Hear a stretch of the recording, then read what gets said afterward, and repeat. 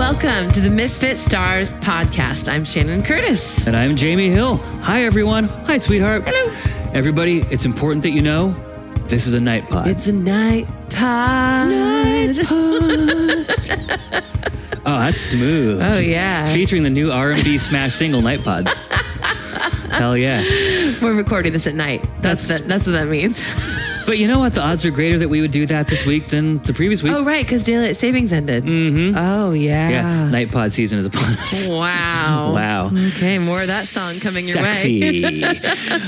Later on in this episode, we are continuing our mini-series on sobriety and recovery. This week, the middle part of my story, part 3.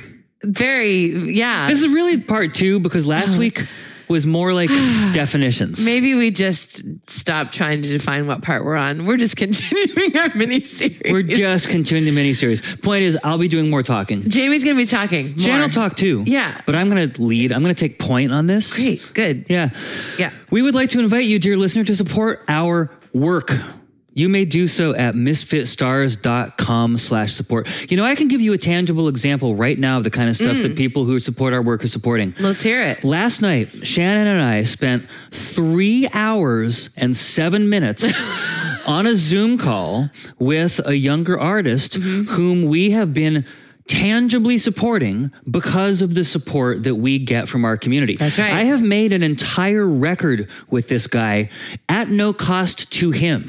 I mean, putting in literally hundreds of hours of time. And the reason I was able to do that over this last, 14 months we've been working on this thing, is because the Misfit Stars community in part supports us each month. And financially. And so because of that, I can invest a good bit of my time each month that I would otherwise have to be using, drumming up more work and looking for ways to bring more money in. More paid work, yeah. Yeah, I because some of that paid work is sort of being replaced by the financial support we get from our Misfit Stars community, right. I can turn that around and just donate my time to stuff that we think is important to support and to nurture in the world. And so this guy, his name is Johnny Mahler. He's a one-person band like Bon Iver is, he calls it Trusty Sea Creatures. And it's like indie rock, alternative rock, somewhere in between the two. He's one of the best songwriters I've ever met in my life. It's so annoying. Yeah. He's Seriously. really good. he just Shannon memorably phrased it last night. She's like, you just shit out these gold bricks of songs. And it's really kind of true. He'll just pop in and be like, hey, I just wrote a song today. And he writes a song in 2 or 3 hours. He's one of those people. Yeah. He's like Shannon that way, equally annoying, Oh, well, I'm used to it because I live with one, but it's also annoying when you meet one in the wild. But he's one of those singular talents that we just felt like someone needs to nurture that. Someone needs to water this flower, and we can be that water. And really, the water's coming from the Misfit Stars community. That's what it is. We are just a conduit. Yeah. We are passing through. We're taking in one hand the support you give to us, putting it in our other hand, and giving it to somebody else. Yeah. That's all we're doing. And so last night, we were on a Zoom with Johnny for 3 hours and 7 minutes. Because the record you made with him is done. It's done, and it's coming out. We found him a distributor. Amazing. We hooked him up with that whole relationship. We're also putting him into a little pipeline that we had developed to pitch songs to be on TV. You know how every so often one of our songs is in a terrible television program? Well, hopefully soon Johnny's songs will be in terrible television programs. You know what I mean? Ghost of Summer will be featured on Cheating Island or whatever, and it's Temptation Island, but yeah. Yeah. Infidelity Atoll. Right.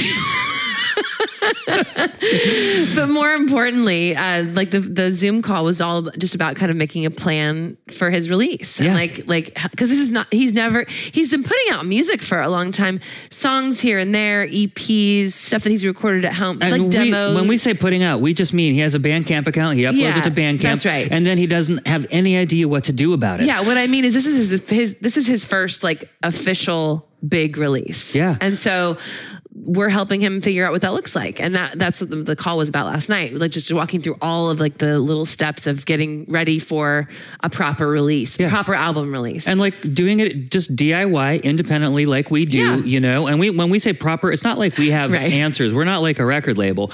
Although we fill some of those functions in a certain way for some of our people. We were with Johnny, we have been, Yeah. And it's really just, it's people who are further along on the path helping people who are behind them on the path. Yeah. That's all it is. You know, we have never had a massive mega release, and we probably never will because we do it ourselves. Like that kind of stuff takes tens of thousands of dollars. Right. That's what record labels are. They're banks. Right. And we don't have that sort of bank behind our operation, you know? We have our Misfit Stars community. That's a little bank, and we can do little things with that, you know? So like we can't invest tens of thousands of dollars to do a mega album release, you know?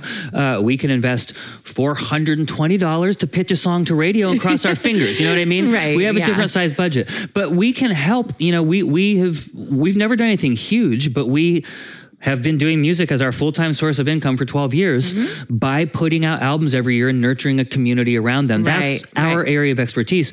And so, you know, it's just teaching what we've learned. It's just teaching what we've learned. It was for him, I think, feeling like a real, like, I have literally no idea even what questions to ask, let alone what to do. Right. And so we just helped him figure out what the questions are and then what some of the answers are. Yeah. And it's amazing. That's a long way of saying, please support that. If you're listening to this and you've been listening to the last 4 minutes and you're like, this sounds amazing. This sounds like the kind of thing I want there to be more of in the world. Artists helping other artists younger than them make art. Well, you can support that. misfitstars.com/support. When we say every week, please support our work, this is our work. It's not just us sitting around the house eating bonbons and occasionally making albums. You know what I mean? Right. Like the real tangible work that you're supporting is this work that we do in community, not just with the people who appreciate what we do, but with other artists as well. That we're in different communities. Yeah. And the work we do with the arts community, the artist community, that's what you're supporting really here. That's one of the things. It's also so this good. podcast. It's also the community, nurturing of the community, Misfit Stars community. It's a bunch of things. But yes, that's a great tangible example. Yeah. Our 3 hours and 7 minutes Zoom call last night. Yeah, it really, really is. And you know, I want you to know too, that say that you were listening to everything up until what Shannon just said, and you're like, yeah, you have me. But then when you said podcast, I'm like, no, I don't want to support that. I hate this podcast. You don't have to support things you don't like. You know what I mean? You can do it a la carte. You can go to misfitstars.com/support. You can sign up, and you can sign up, I don't know, $20 a month. And then you can just send one of us a message. Email me, jamie@misfitstars.com. Be like, look, I want to be really clear. This is just for the artist thing. Your podcast blows. And I'll be like, okay. But they're listening to the podcast right now. But they could be hate listening. Okay. Maybe they have low self-esteem. I don't know why people do the crazy things they do. .com/support. And thank you. Yeah. Yeah. Hey, do we have any announcements? Yes, we have announcements. Oh, you worked it into the song. I did. There's actually one announcement that is not on my list here, but I'm adding it because it's very important. We have our next Anti-Racist Book and Movie Club meeting this Sunday. Oh, it's going to be great. It's Ibram Kendi Part 2. November 14th is the date this Sunday. 3 p.m. Western time. 3 p.m. Pacific time, 6 p.m. Eastern. If you live in a different time zone, do the math. 2 a.m.-ish UK. We are doing the second half of Ibram X. Kendi's book, How to Be an Anti-Racist. So chapters 10 to the end of the book. The last we broke it into two parts because the last time we did a book discussion, we realized, oh my gosh, a whole book in one discussion is just a lot. It's a lot. So we did the first half last month of this book, and oh my gosh, it was my favorite discussion so far in the Book and Movie Club. It was so great. It was great. So the second half is this month. Now here's the deal. There were a bunch of people there for the October discussion who discussed the first half of the book. And if you couldn't make it, but you want to be part of this week's discussion, we would love to have you. You just have to read the book. So you have to read really the second half of the book. Well, but also I think that probably the second half of the book builds on the first half of this book. So you wouldn't want to just stop halfway or start halfway through. That would not, you wouldn't be doing yourself any favors. Missing some key context. Yeah, for sure. Yeah. Anyway, we would love to have you. This Book and Movie Club is for members of Misfit Stars only. So you've got to be a member of Misfit Stars. misfitstars.com/join. That was a pretty good whisper voice. Thank you. Shannon was cupping her microphone with her hand. And then once you are in that group, then you just need to let us know that you want to be part of the Anti-Racist Book and Movie Club, and we will get you into that group online, and then we'll send you information about the Zoom discussion and all that kind of good stuff. Yeah. So that's Sunday. Second announcement. Do you want to take it? Well, I should do the third announcement, so you should do this one too. Oh, sure. Okay. Well, that's right. So 2020-101, that's our new album. Yes. That we just released a few weeks ago. Have you heard it? It's pretty good. Thank you. It is now on YouTube. So it used to be that our distributor sent our music to YouTube. Somewhere along the way that stopped happening. I don't know why or how. I get confused about these things. Anyway, I just uploaded all of the songs to YouTube this last weekend. And you made like little special graphic videos. Little graphic videos, and there's a playlist. So if you are a person, and there are people. When she says there's a playlist, what she means is she took the 11 individual video songs for the album and she just organized them into the album on YouTube. So if you are a person who, and there are people who listen to music on YouTube, that's like their primary streaming source. Mm-hmm. If that's you, you can now listen to 2020 101 on YouTube. Wow. Amazing. That's so great. That's the announcement. It's a really good announcement. I'm so pleased about that. Thanks. I have the third announcement. Okay. It's personal song season, people. Yeah. And you know what? Personal song season is banging this year. So we actually had our act together this year. And instead of announcing right around now, early November, hey, this is a thing we do for Christmas, everyone's like, yeah, there were two situations. Either people were like, I wish you had told me a month ago. I already got my big Christmas gift. Right. Or they're like, I don't have enough time to plan for this. Right. Like it was either too early or too late. Right. But we have been talking about this for like a month and a half. And as a result, personal song season is going like gangbusters. Totally. It is, it's so exciting. We have all these people signed up. So Shannon sort of thought about it ahead of time. She's like, I think that I could probably write 10 songs, 10 personal songs for the holidays. We have booked 5 of those. We've got 5 spots left. And there, I believe, is another one that we are either about to confirm or I don't think we have confirmed yet. But anyway, point being, people, it's going well. We're doing great. Thank you for asking. But there's still room for us to do your song. But increasingly every week, there is less room for that. You know, It's fine. You're delaying. I see you out there. You've been thinking about this for 6 weeks, right? Since we started talking about it. You've been like, oh, that's a great idea. I should really message them about that. And you've been slacking and you've been watching these slots fill up. At first it was 1 slot filled up. That's okay. There's 9 left. But now, you know, we're at 5, maybe 6 booked, which means that like, the amount of available slots are actually in the minority now, which means that like, if you're thinking about this, know that there are also a lot of other people who are in the same position. Maybe. We get this all of the time. Yeah. What typically happens is right around Thanksgiving, like when people have that kind of pause and they like Black Friday commercials come out and it's like, oh shit, I got to get my act together for the holidays. Yeah. We get a deluge. Yeah. And we typically book 4, 5, 6 like personal songs in the 2 weeks between like Thanksgiving and early December. And then Shan just has to write her butt off. This is why we did it ahead of time, people. Early. We did it early just for you. So try not to ruin our life, you know? Try not specifically to ruin Shannon's life. It ruins my life a bit when I have to mix like 10 personal songs all at once. We'd prefer to spread them out a little bit. It's healthier for us work-wise. We're trying to have healthier work patterns. Right, so what is a personal song? Oh, yeah, right. So because our work life, whatever. But what's a personal song? A personal song. A personal song is the best gift you can give somebody. And this is what it is. It's when you hire Shannon, this one right here, Shannon Curtis, to write a song, a unique song. It's not like she has a template song and she just plugs in your name or something. You know what I mean? It's not like Happy Birthday where you just change a person's name. And other than that, it's exactly the same. No. This song is for you. Yeah. Do. And then I say your name. No, it's not that at all. It's an original song. It's an original song. Based on... And it's based on literally anything that you want it to be based on. Typically, these songs are given as gifts from one person to a person they love. That's most of them. Every so often, it'll be a gift from a person to themselves to honor a certain thing that happened in their life, or maybe they have passed a milestone or achieved something. Shannon's written a fair number of those. Generally speaking, though, and the reason we always kind of get a lot of these around the holidays is that they make the best gift ever. If you want to say to somebody in your life, I love you so much, and you have thought you've done all the other gifts, you know, like you've done like maybe a fancy piece of jewelry, maybe you've done an amazing vacation.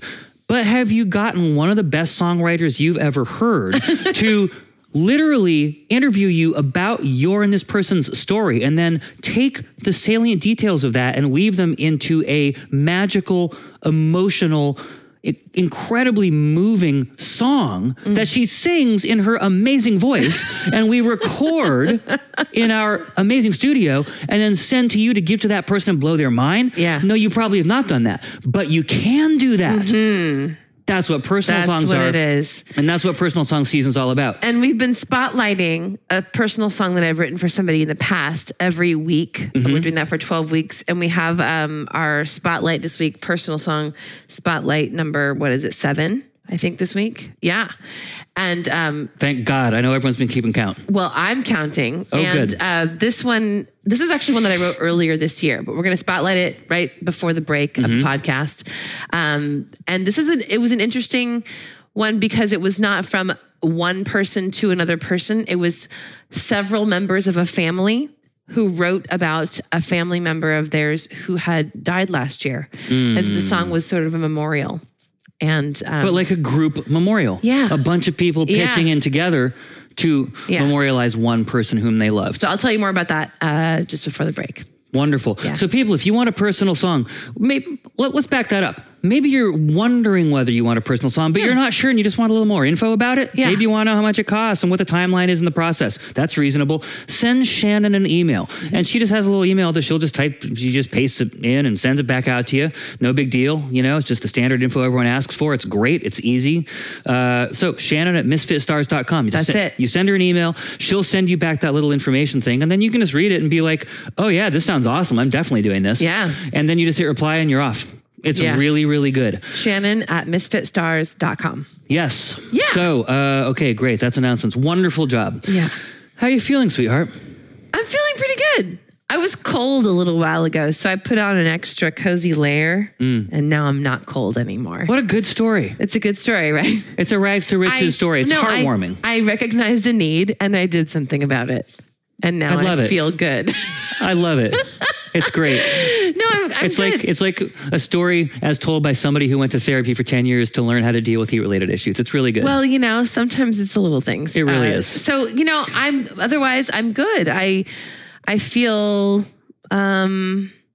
content, I think. I love it. Yeah, how about you? That's such a nice way to feel. I feel good.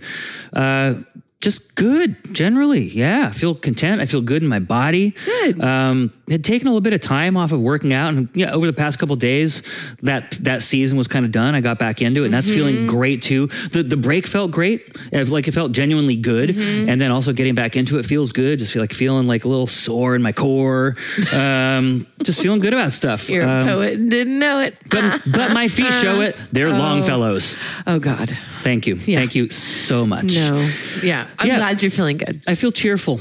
That's it. I don't really have a lot else to say on that. I just feel good. Nothing feels bad. Excellent. And I don't take that feeling for granted. I really feel lucky about that. And I really think about that. Like on days when I just feel just kind of joyous and unencumbered, I really notice it, especially like given the last, I've been really open on this podcast about, some struggles I had over the last year and a half, with mental wellness stuff, just not always feeling like really on like center beam, feeling just anxious or a little bit depressed or having long-term anxiety, that kind of thing.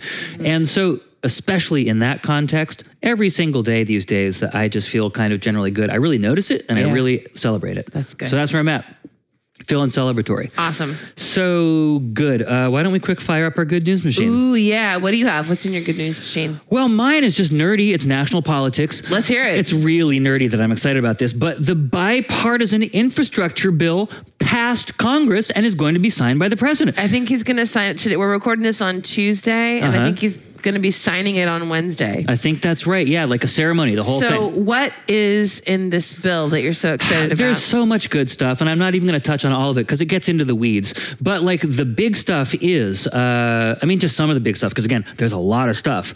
But we will have new roads and bridges. And that's a big deal. We've needed to make a substantial investment in this country in just repairing and modernizing our infrastructure for literally my entire life. Right. You know what I mean? Yeah. This is the single biggest investment in bridges since the national highway system was built out. Wow. That was in the 50s. Just bridges or roads too? This is the single biggest investment in specifically bridges since the national highway system was built out. Wow. There have been investments in roads, but it's been like not a comprehensive infrastructure bill. It's more been like a highway bill. Yeah, Maybe you remember that phrase from like 20 years ago, highway bill. Yeah. Yeah.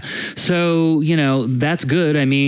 Because the highways are so much more tangible for everybody. You know what I mean? Because like you can put a new new coat of asphalt over a crumbling bridge. Right. And that's the highway that you have repaired.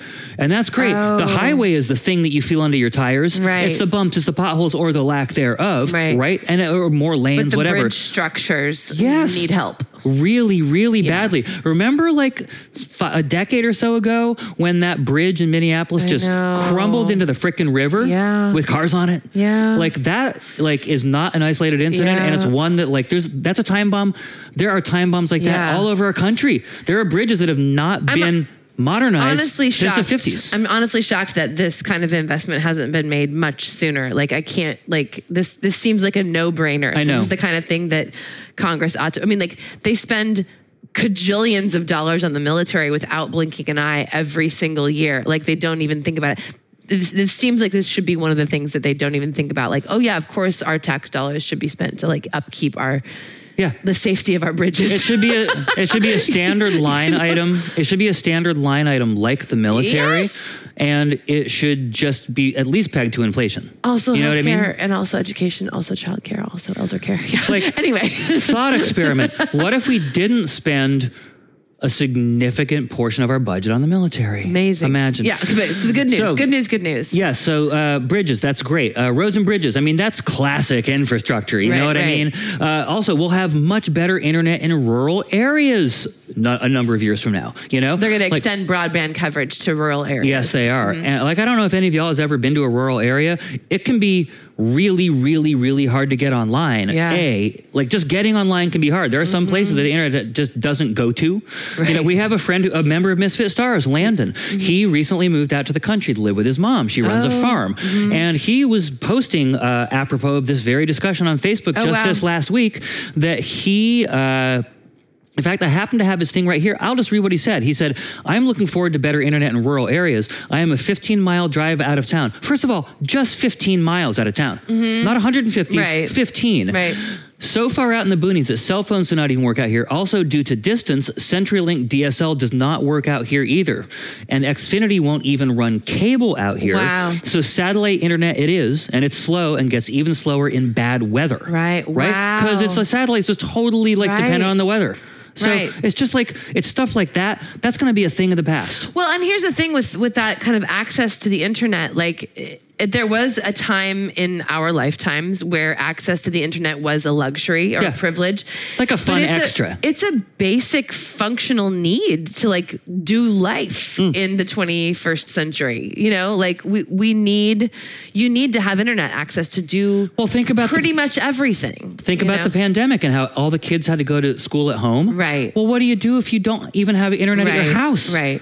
Yeah. You're going to fall behind in school. Yeah. I mean, it's an equity issue. Yeah. Oh, for sure. You know what I mean? For sure. Well, that's great. That's in the bill. It's wonderful. What else? They're going to clean and modernize our nation's water supply systems. Lead pipes. They're replacing all the lead pipes, all of them. Well, you know, actually on that note, I was reading somebody's commentary that in this particular bill that you're talking about, there's funding to replace like something like 60% of the is there lead 60? pipes. Okay. The rest of that funding to replace to do all of the water supply is in another bill that Congress has yet to pass. Right. But I'm sure you're going to talk about that in a minute, so I'm going to just pause there. Great. But part of that funding will come with another bill that they'll hopefully pass soon. Got it. But okay, it's still great news. 60%. Got it. I think okay. it's 60%. Cool. Well, I wasn't aware of that, but thank you for correcting that. It's okay. Yeah. What else? We will have improved and expanded public transit. That's a big deal. There's a big investment in public transportation. Significant investment in public transportation. That's great. Holy hell, we need it really badly. Yeah. Like we need it to connect exterior parts to interior parts, but also like places like there are cities that just have like LA. Like I can't. It's burned into my brain. I will never forget. Like when we first moved to Los Angeles many years ago, I had a friend who had already been living there. It was a friend from San Francisco. He had moved down there a few years before I had. And I asked him about public transit, and I'll never forget what he said about it. His quote exactly was, if you're taking public transit in LA, something is fucked up with your situation. Oh. And like, it's really true. Like talk about an equity issue. Yes, You know, people need to get around, and investing in public transportation will make it so that people who don't have access to a vehicle of their own can actually get from one place to another in their own cities, or from city to city. Or they can go further for a commute in a more efficient way, meaning that the radius in which they can look for a well-paying job gets tripled or quadrupled or quintupled, right? Yeah. It just expands access for everybody. It's so important. That's great. And there's a bunch of other stuff, but those are the biggies. But also, the other thing about this is that all of those things I just described, they're all physical things that are going to be built. Well, who are they going to be built by? Human beings. They're new jobs. Right. This is going to create tens of millions. I think the estimate is 10 million jobs or something over the next 5 years, 7 years, something like that. It's ridiculous. Wow. And these mostly are going to be well-paying jobs and probably mostly union jobs. Awesome. Because they're in things like construction, you know? Right, yeah. Holy hell. That's great. This is amazing. So this is going to be a huge win for workers. It's going to be a huge win for wages. It's going to be a huge win for labor. There's all these knock-on effects. You can see why I'm so excited, you know? This is great. Besides just the things themselves that are being invested in that will be good for a lot of people, it'll be good for folks who will be doing the work to make those things happen. That's so great. Good. Yeah, very, very absolutely. Cool. And to the point that you were raising, so this is not the totality of what this administration is planning to accomplish in terms of infrastructure.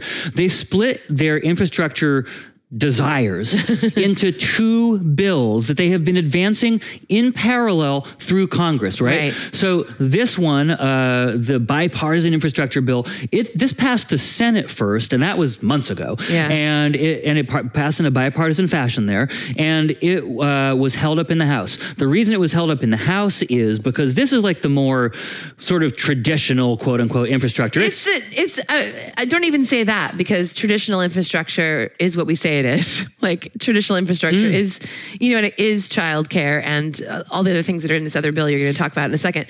But like what this bill was the list of things they think that they thought that they could get some Republican support for. Because the rest of the stuff, that the other infrastructure in this next bill that's not yet been passed, is stuff that not a single Republican wants to support. And that's why it's been held up in the first bill was held up in the House, because like they broke it into like two bills, right? Like the first bill was all the meat and potato stuff that I just talked about. I like to think of it as like, if you asked a dumb person what is infrastructure, that's what's in the first bill. It's roads and bridges. Yeah, great job, dummy. But then there's all the other stuff that really, as Shannon pointed out, should be considered to be infrastructure. Because it's the stuff that makes the country work better in terms of how people are able to function in it. You know? Which, if you want to just look in terms of brass tacks numbers, does redound to the benefit of the economy also, you know what I mean? So it's stuff like childcare, and in some cases healthcare, and child tax credits, and all this stuff. Elder care, expansion of Medicare, care writ large. Education. There's a number of things, lots of things. There's so much stuff, and all of it should be considered infrastructure. Like, why wasn't education in the bigger, more basic infrastructure bill? I don't even know. But like, they split it apart because they were worried that if we're all together in one big, huge thing, it would maybe stall out. And so they split it into two parts, and they've been advancing together. Like the meat and potatoes one, and sort of the more quote unquote liberal priorities one, which again, it shouldn't be liberal priorities. It's just humanist stuff. Stop talking about it in those terms. Like it's all infrastructure. Yeah. So that's why I said quote unquote, right? But that's how it's been framed, correct? Yeah. And so they've been advancing kind of on these two separate tracks, the idea being that they would get passed at the same time. And so the first one is passed and the second one's about to pass. And it's being held up temporarily, but they're just waiting for a score from the Congressional Budget Office. We're kind of getting in the weeds here. You can look it up, people, if you're interested. There are other podcasts that will go into this in much more and maybe more accurate detail than we are as well. But, it's really, really, really exciting. Just the first part here is super exciting all on its own. The second part has even more, arguably even more exciting stuff. Yes, for sure. Well, and I think put together these two halves of the priorities of the Biden agenda, this bill that just passed and the one that hopefully will pass very soon. Which, by the way, people, they have names. This first one was called the Bipartisan Infrastructure Bill, and the second one is called Build Back Better. Okay, but my point is that, like, taken all together, what can be said about these initiatives is that it's the biggest investment in making life better for a whole lot of American people since like the New Deal. Like they're calling this like the New Deal. Yeah. The New Deal changed everything in this country. Like it established Social Security. It established just like so many things that we take for granted now that made life doable. Yeah. You know, that leveled the playing field in a lot of ways for a lot of people after the Depression and World War II and all that stuff had sort of really just taken a big toll on the lives of American Everyone people. was broken out of work. Yeah. And this just created millions and millions of jobs. It's what ushered in the era of prosperity of the 50s and 60s, like that people look back on as being like, oh, look at that beautiful booming time in the United States, you know, and things have crumbled since then in terms of like, there's been a real, you know, effort by the Republican Party for the last 4 decades to reduce investment like this in the lives of American people. And we're seeing the result of that right now. Like people are having a hard time. I mean, really 6 decades, but concertedly since the Reagan Revolution. Yeah. These two bills put together really is a massive step in reversing that downward trend of like, here's the government actually doing something to help normal people. Yeah, and that's something that's so exciting too, because these bills, each of them and together, are concrete proof that our federal government can do huge, positive, transformative things for its citizenry when people are in charge who care to do so. Yeah. And that last parenthetical there, that's the entire ball game, people. Yeah. Because here's the deal. If you contrast this with the signature legislative achievement of the previous administration, which was what was that? It was a $1.7 trillion tax cut that largely redounded to the benefit of the wealthiest people in the country and corporations who didn't need it in the first place. They were already doing fine because, again, they were already the wealthiest people in corporations. Yeah, they were doing great. That was the biggest legislative achievement of the Trump administration. Yeah, just an upward wealth transfer, right? The basic function of government is redistributive, right? It takes money and it redistributes money. It collects money in taxes and it sends it places, you know? And it can either distribute money toward the people, that's downward, right? You tax the more wealthy people and you distribute that money downwards, like by paying for stuff like this, like stuff that benefits average citizens. Or you can do the opposite. You can collect taxes from people like me and Shannon and you, and then you can give it to wealthy people in the form of handouts. Yeah. And that's what the last administration did. What this administration is doing, and I really want to be careful here because like, I'm not like a Biden booster. I am now. You know what I mean? Like he was not my candidate in the primaries. I was Elizabeth Warren person. We talked about this on this podcast. You know, we are much more progressive at heart. Biden, you know, campaigned as a traditionalist and has a long, you know, 50-something year history of being a traditionalist. That's fine. A moderate, maybe. Maybe so. But, you know, he has really been stepping up and really adopting some progressive planks in his platform, you know, in the last 8 months. And it's really been wonderful. Like to have him stepping up in this way, leading the charge. I mean, it's not just him doing it. You know, the president always sort of gets the quote unquote credit. His name is attached to it, like in terms of what era it was, but it's an all of government kind of approach. Well, like, but he did put out this plan. He's like, here's the stuff that I want Congress to accomplish this year. Go negotiate and do it. You know? So, I mean, it is, he did set this vision, surprisingly so. But I mean, 2020 was like a big, like, it really revealed the ways in which how we'd been doing stuff wasn't working. Yeah. And like, to his credit, it seems like Biden and the folks around him have realized that and recognized that we really need to make some changes now. Yeah. You know, so it's great. It's really good news. It's really, really, really exciting. Yeah. Hopefully it will demonstrate to people that like government isn't something that you should just reflexively fear. Well, here's the thing. Government is people. The government is people that we put there, that we vote for to go do that work on our behalf. Like, it's not this like evil thing to be feared. It's not, you know, it's us. Yeah. It's us. It's not intrinsically an evil thing to be feared. It takes on the character of the people we send there. Right. You know? Yes. And so if we send bad people there, it's to be feared. Like government was for sure to be feared from 2017 through 2020. Oh my gosh. It was really scary and bad. Yeah. Because it was being run by malevolent people who were not interested fundamentally in using the levers of government to accomplish positive goods for its citizenry. Right. But that has changed. It doesn't have to be that way. Yeah. We can send folks there who want to do good things for all the people. And we can only send people like that there. We could do that. We could choose that. Yeah. Yeah. Let's get our act So together. that's exciting. So that is what's in my good news machine. What's in yours? Awesome. Mine is not going to be nearly as long as yours, and it's almost exactly the same as mine from last week. Last week, when we recorded the podcast, they were just about to give the final approval for kids' vaccinations for COVID-19, which they did. And I immediately on my social media feed started seeing photos of like 5 to 11-year-olds in their little masks, getting little shots in their arms. Little peanuts getting little shots. Yeah, and I did not expect to feel emotional seeing these photos, but I totally did. Like looking at people's kids getting vaccinated, people whose kids have been unprotected from this virus for 20 months now. Is that what it's been since the beginning of all this in the United States? I mean, I don't know.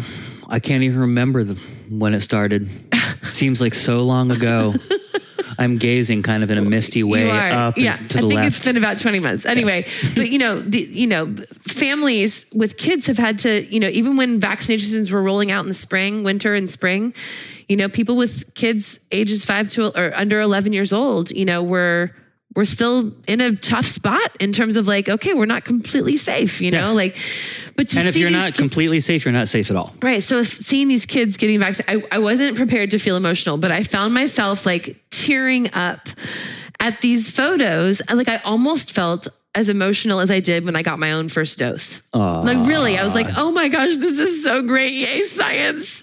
But I mean, it's a huge accomplishment. The vaccines are amazing. They're not keeping people from getting sick entirely because that's just not how they work, but they're keeping people out of the hospital. They're keeping almost people 100% dying. Yeah. So, this is, it was just very awesome to see that happening. And it's going to have so much practical benefit to people's lives. I know. In terms of being the final little thing that really enables them to start living in a much more quasi-normal way, and actually like seeing people they love. This will benefit you and me. We had a practical impediment to going back east to see my family. My sister has 3 kids. One of them was 11. That time, that age range. And she wasn't vaccinated and we couldn't go visit her. Couldn't even make plans. Couldn't even think about it. And now we can. Yeah. Yeah. We can start thinking about that. And which is, it's great. And it's just, and more broadly, the more human beings of any age that are vaccinated,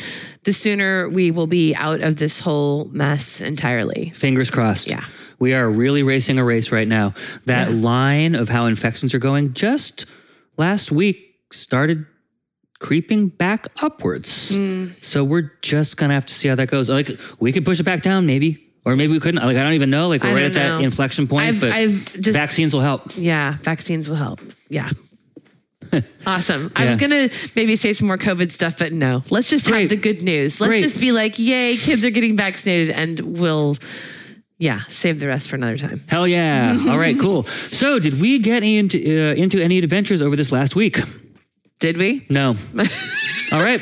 Nothing real interesting to talk about that is. Yeah. We've restructured that segment, people, because you know what? Sometimes we don't. Sometimes we're just like around the house working. Doing stuff that's not interesting enough to talk about. Yeah. So that's that. But I do have something that is interesting to talk about. And What's that? Is Personal Song Spotlight. Personal Song Spotlight. Number 7. Are you ready for this? Personal Song Spotlight. Yes. Okay. Well, here it is. Do you know that I just wrote that? It's very good. Just right now. I'm going to outsource some of these personal songs to you. Then. This personal song is also called Personal Song Spotlight. Yeah. So this week, we are spotlighting a song that I wrote just a few months ago, actually. It's a song called Stay in the Light. You wrote it recently enough that when you mentioned to me today that this was the one you were spotlighting. You knew it. I knew it and I sang it back at you. Yeah. Good job, Jamie. Gold star, A+. Yep. So this one, like I mentioned earlier, this was a different sort of project because it was not from one person to or about another person. Like a lot of them have been, like for a spouse or a partner or for like a daughter or for someone's parents, like it's oftentimes, a gift from one person to another. In this case, a woman approached me because her family, her brothers and sisters, and I think a niece was involved in this as well. They lost a loved one last year. This person passed away. At a, was it a premature thing or just a normal old person passing away? No. She was, I think, in her 60s, maybe. Oh, right. Okay. 70s, maybe. I couldn't remember that detail. Yeah. Yeah. No, she had a disease that took her life, but she passed away sometime end of last year. And because of COVID, they didn't do a memorial service right away. They saved that gathering and sort of celebration of life for this summer. And so in advance of that celebration of life, they decided they wanted to have me write a song for them about to just memorialize this woman. And so it was a couple different of her, like her sisters, one of her sisters was one of the ones who reached out to me, and that was my point of contact. But the people who contributed to the song, who, gave me stories about this woman and shared their thoughts and feelings, it was like 4 or 5 different people from the family. And it was like siblings. It was this woman's daughter, just various people in the family contributed. So I gave questions to them and they all answered what they wanted to. And then so I got back a bunch of different people's perspectives on this woman. And it was really lovely.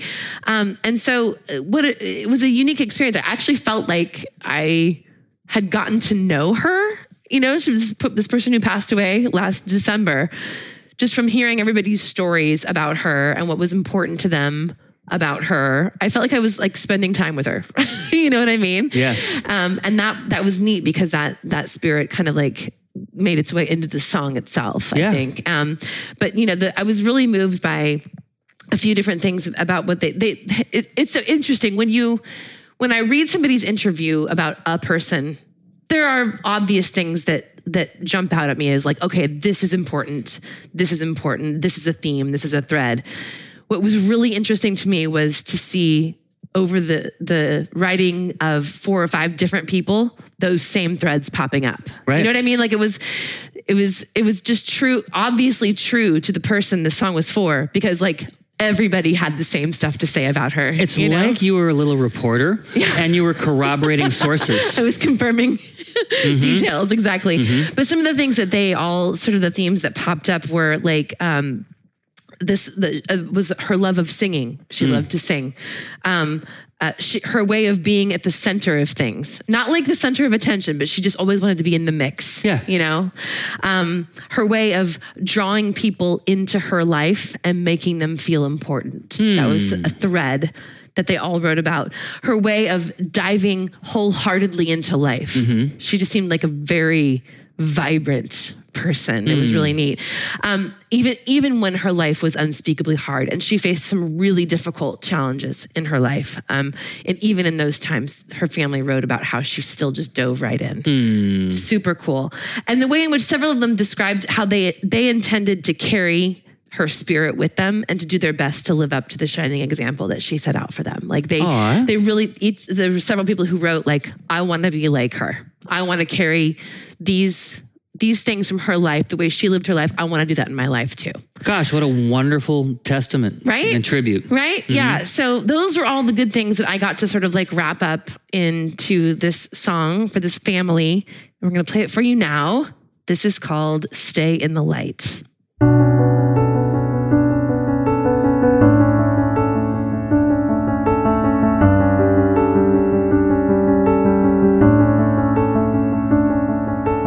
Every time this song comes on the radio, I'm gonna see you in the kitchen singing loud like it's your own show. And that's what it was. Center stage and draped in light, you drew us in your magic orbit, happily under the spell of that smile.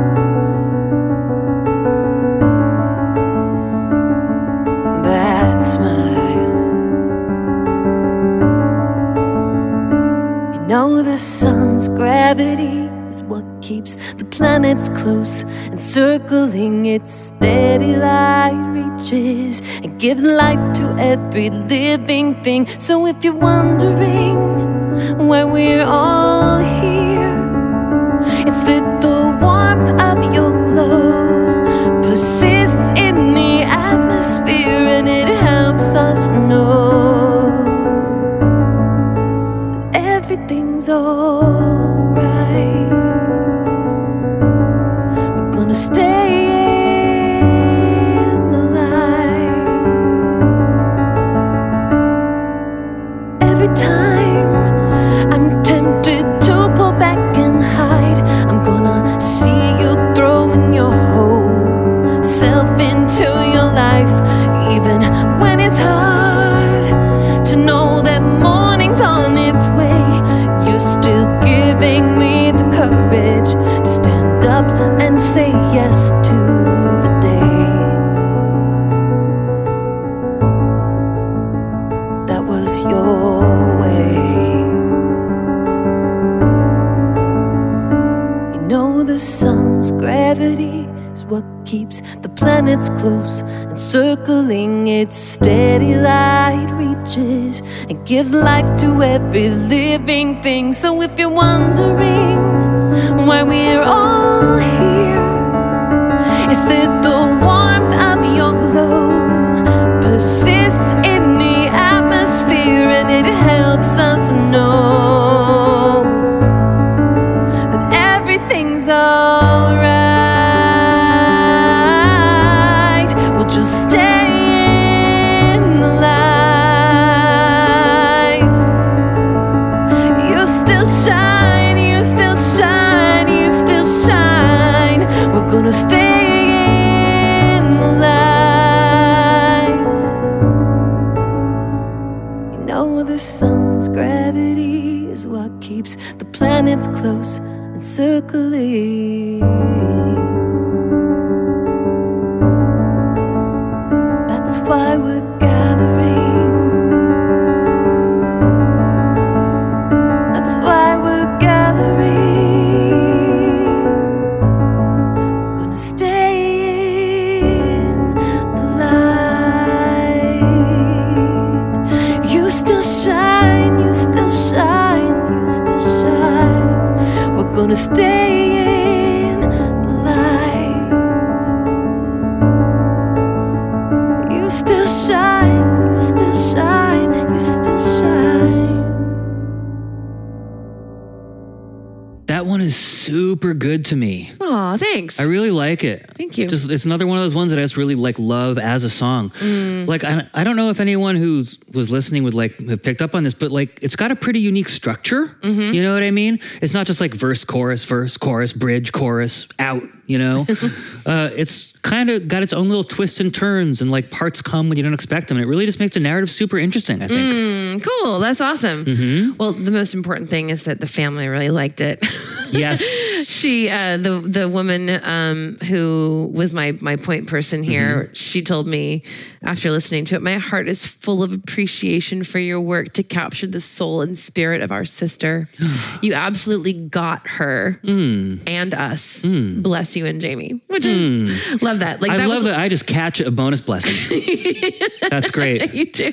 Just like collateral blessings. Well, that was my hope, was that this woman would be captured in the song. That was the goal. And that the family thought that happened was like, mwah. That's exactly what I wanted to have happen. That capturing thing, really, I mean, this is like a modern day version of 300 years ago when you would hire someone to paint someone you loved. Yeah. Really, like you try to capture that person. Yeah. So that after they were dead, you would still see them in a lifelike way there on your wall, right? Yeah. And this is sort of the same idea. It's like a way to capture someone you love and kind of preserve that moment, that aspect, that snapshot of them kind of in amber, you know? Yeah. People, if you would like to leverage this gift in your life, this amazing talent that Shannon has, you should do that. Like really, like you can hire Shannon to write a personal song for you to give as a gift this holiday season. Or if there's somebody in your life that you want to memorialize. Yeah, right. Seriously. That's another, this is why I wanted to show lots of different examples of different songs we've done, because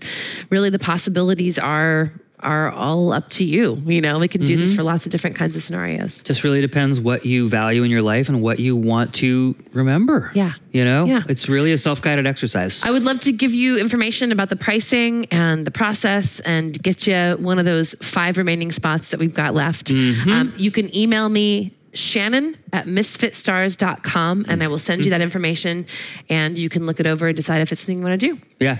You still have a little time, but you know, the time is dwindling and the spots are being taken. TikTok. Which is really good. That's great. We're glad that we get to do this for a bunch of people. We hope you're one of them. Yeah.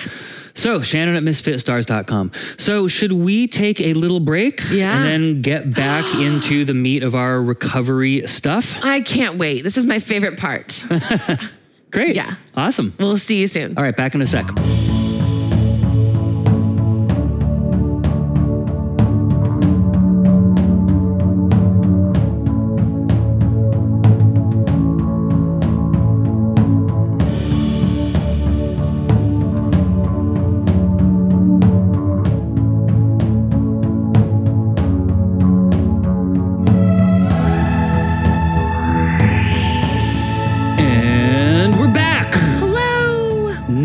To be with you. More recovery talk. I'm so excited. That was great. I'm so glad you're so excited. Well, and I think that our listeners are maybe excited too. We've gotten so much great feedback from people about this little mini series on sobriety and recovery. And I'm so pleased to hear from so many of you who have found our discussion around these topics helpful or encouraging or That's like inspiring. The entire point. That's the whole point. So thank you for sending us those messages if you are one of those people who've done that. And also I want to say before we get into everything that if as you've been listening to these this mini series, you've had thoughts or questions, things that you want to share apropos of this stuff, we'd love to hear that. If we've got enough of those aggregated at the end of this little mini series, we could address those in an episode all by itself. So if you've got, questions or if you want to, know more about something that you've heard or something specific for one of us, for one of the stories, of our lives that we've shared, feel free. We're open books here and we would love to hear those thoughts and questions. Yes, that's true. Shannon@misfitstars.com, Jamie@misfitstars.com, or you can message us on social media or in the Misfit Stars social network. All of the above works. Yeah. Please send us messages. We embrace it. So to catch folks up about where we've been, we started this whole journey with each of us sort of telling our origin stories of how we landed in recovery. The before times. Yeah. And then we've sort of transitioned into sort of a middle part, like what happened, sort of like, we've been kind of in the middle of your what happened for a little while, kind of, right? We've been spending some time there. Which is great. Well, it's important because the transition, that hinge point from not being sober to being sober, it's critically important. Yep. It's very, very easy to have long-term sobriety. I mean, challenges come up, but like going from not sober to sober, that's what's hard. That's very, very, very hard. And so it seems to me the most important thing to focus on. Oh yeah, absolutely. There's so much transformation that happens in that condensed period of time also. Like that's when the beginning of kind of rewiring your brain starts, and you keep doing that as the years pile up for you and your years you've got under your belt. But that there's so much just important stuff at that crux. Yeah, so much. Yeah. So just to recap a little bit, when we last left our hero, that's me. Shannon's a hero too, but right now it's me. I had just gotten tricked. I got tricked into going to my first AA meeting. Yeah. It was unfair. I thought I was just going for brunch. Right. But with a quick detour. I thought what I was doing was just accompanying my girlfriend. We were kind of on the outs at the time. She had gotten sober 2 weeks earlier. We kind of not been seeing each other. But we kind of reconnected. She let me come over and have a shower and a meal, both of which I really badly needed. The next morning was a Sunday. It was Sunday, June 20th, 2004. And we woke up and she said, okay, so here's the deal. I go to meetings now on Sundays. That's what I do. It's the first thing I do. And if you want to come with me just to keep me company, you're welcome to. And I would buy you brunch afterwards. Yeah. And I wanted brunch. I could not purchase brunch myself. I had no money because I was a very, very bad alcoholic. And so I was just like, okay, I'll come with you to your stupid meeting. I was like rolling my eyes super large. Yes. And as you're telling this whole story, I want to also mention that if y'all haven't listened to the part where Jamie really talks about this part of the story, 2 episodes ago, this was a major part of what he shared. Yep. So if you've not heard the first parts of the story, I would go back and listen to those first bits first. Start with the origin stories and you work your way toward where we are now. Yeah, you can binge it like Squid Game. Yeah. Yeah, it's like Squid Game, but with way, way, way less bloodshed. Less death. Yeah. So much less death. And you went to your first meeting. I went to my first meeting, and I was just there as a tourist, right? I was just there just to be supportive of my girlfriend. And not even really. I was there to be supportive of me and my brunch plans, you know? But there's a way that meetings go. Any meeting you go to anywhere in the world, and for kind of not just AA, but any kind of A, you know? It could be Overeaters Anonymous. It could be Narcanon. It could be Crystal Meth Anonymous, it could be marijuana, it could be gambling, whatever it is, whatever 12-step meeting you're at, there's just an order that things happen in, you know? Yep. There's always just like the opening, it's usually serenity prayer, you know? Just like everyone's like, you know, grant me the serenity to accept the things I cannot change, courage to change the things I can, and the wisdom to know the difference. You just start there. You know what I mean? You say it together. It's like setting an intention, you know? It's sort of like it's a big thing that you do at the beginning, just to kind of get your heads in the same space together real briefly. And then there's just some preamble-y kind of stuff, and some people read, you know, various things. There's just things on like laminated pieces of paper that someone's like, hey, can you read the steps today? Hey, can you read the traditions? There's all these different things you read. Mm-hmm. And you know, at a certain point in there, the secretary says, okay, could anyone who is within their first 30 days of sobriety, please just raise your hand and introduce yourself by your first name and last initial, just so we can get to know you, you know? And that would have been a great time for me just to keep my mouth shut, because I could have just skated through, no one would have been the wiser, and just get out of there and go get brunch. Right. But what I actually did is I raised my hand. Or really like something raised my hand. Like I don't to this day feel like it was me. My memory of it is that my hand went up and I was appalled that it was doing so. That's so funny. You know, like, oh, fuck, what's happening with my hand here? This is going to cause me problems. It was the feeling I remember having at the time, you know? Yeah. Very uncomfortable. Like, oh, shit, what's going on? What am I doing? You know? But my hand went up and then I got called on, because that's what happens when you raise your hand in that situation. Yeah, you mentioned a couple weeks ago when you shared this part of your story that you weren't sure if you actually identified as an alcoholic that day. You can't remember. Oh, I for sure did. You for sure did? Oh, yes, for sure. Oh, you did? Oh, okay. No, I think you're misremembering whatever I might have said. Okay, got it. No, I definitely did. Got it. No, that was a very key part of my story. Yeah. On the very first day, I raised my hand and said, my name is Jamie and I'm an alcoholic. Sorry. Yeah. No, it's fine. And I'm glad that you gave me the opportunity to like really like mention that, because it wasn't some half-hearted thing. I wasn't like, I'm Jamie. You know, yeah, I didn't like hedge my bets. I didn't like soft pedal it. I raised my hand and I identified myself as an alcoholic. Got it. And in that context, I was identifying myself as an alcoholic in his first 30 days of sobriety, which implicitly means that I was thinking about being sober. Right? Mm-hmm. If you think about it. When was the next meeting you went to? Later that day. Did you really? Uh-huh.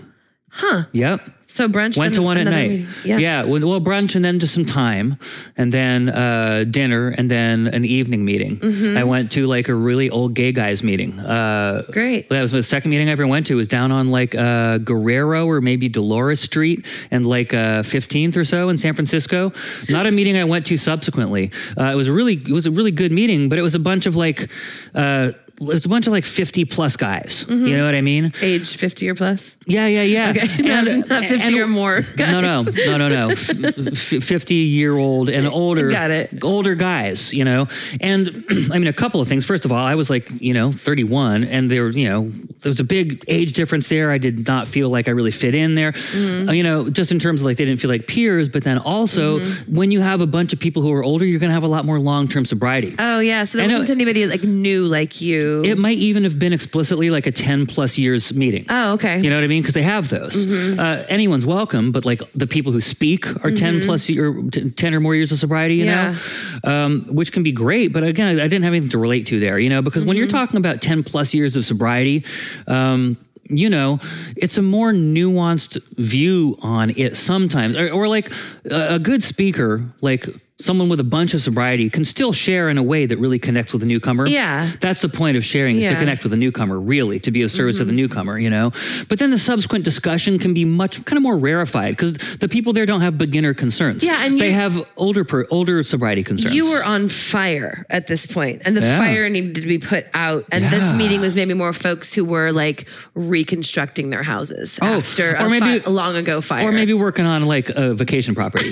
Yeah. Okay. To extend that metaphor. Totally. Yeah. They were then where I am now in sobriety, you know? Very far in.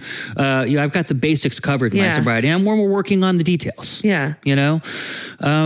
But yeah, the first meeting, that was the second one. But the first one, I raised my hand as a newcomer, you know, which was really extraordinary. And it changed my life. It changed my life. Because what happened in that moment is that I said in public, in front of a room full of strangers, something that I had only ever acknowledged to myself in my most private and fearful moments. Right.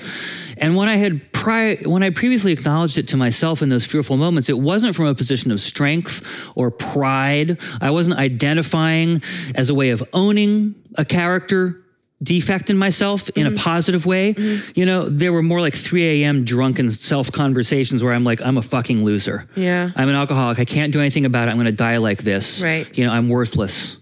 You know, that's what it felt like. And so it was never a source of strength for me. But this was the first time that I'd ever said that out loud in a room, where the point of it was to identify and to relate to other people and to allow them to relate to me and to help me, you know? And so I started there. That's where I started. And, you know, apropos of a sidebar that Shannon and I had before we got back in this part of this episode, this is kind of like, you know, when you're watching like a TV show and the beginning of the TV show is like previously on the morning show. We've been watching the morning show. Previously on the morning show. And then they have like a little 2.5 minute thing that just shows a little montage of stuff just to get you back into, okay, here's where we are. Highlights. For complex stories, it's good to do that. For like Friends, they never did previously on Friends because it was dopey and you could just be right there. Okay. But for stuff that's more nuanced, has a complicated storyline, it's kind of good to do the recap, right? Yeah. Because that way people can be like, okay, here we are. I'm in the frame again. I'm with you. Okay. I've done a lot of stuff since 2 weeks ago, but I'm with you now. So people, that's what I'm doing. If you've heard little bits of this story before, you're not going crazy. I am repeating myself a bit, but it's just so you're caught up and I'm caught up and we're all on the same page again so I can continue forward. Got it? With you. Okay, cool. So I started there, and you know, I went to my second meeting later that night. I think that my girlfriend and I probably went to 10 meetings in the first week. At least every other day we were going to 2 meetings, you know? We were just diving right in. She was a little further ahead than me and she wanted to really nurture me in that, and I needed help, and it was great.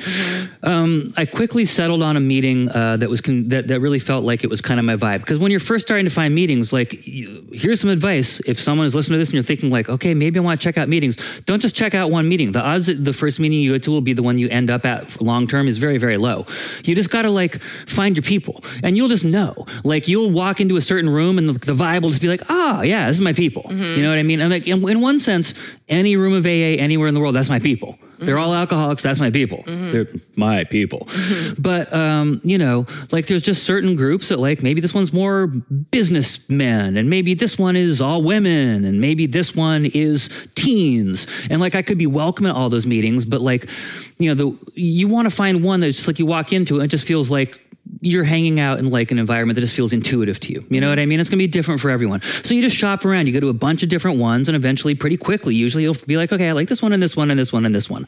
I ended up with a diet of like, you know, 7, 8, 9 meetings that I would go to pretty regularly, you know, different days of the week, whatever. But there was this one, it was called High Noon. I mentioned this last time, it met at 12:15 because, you know, alcoholics got to be a little stubborn, do it their own way, right?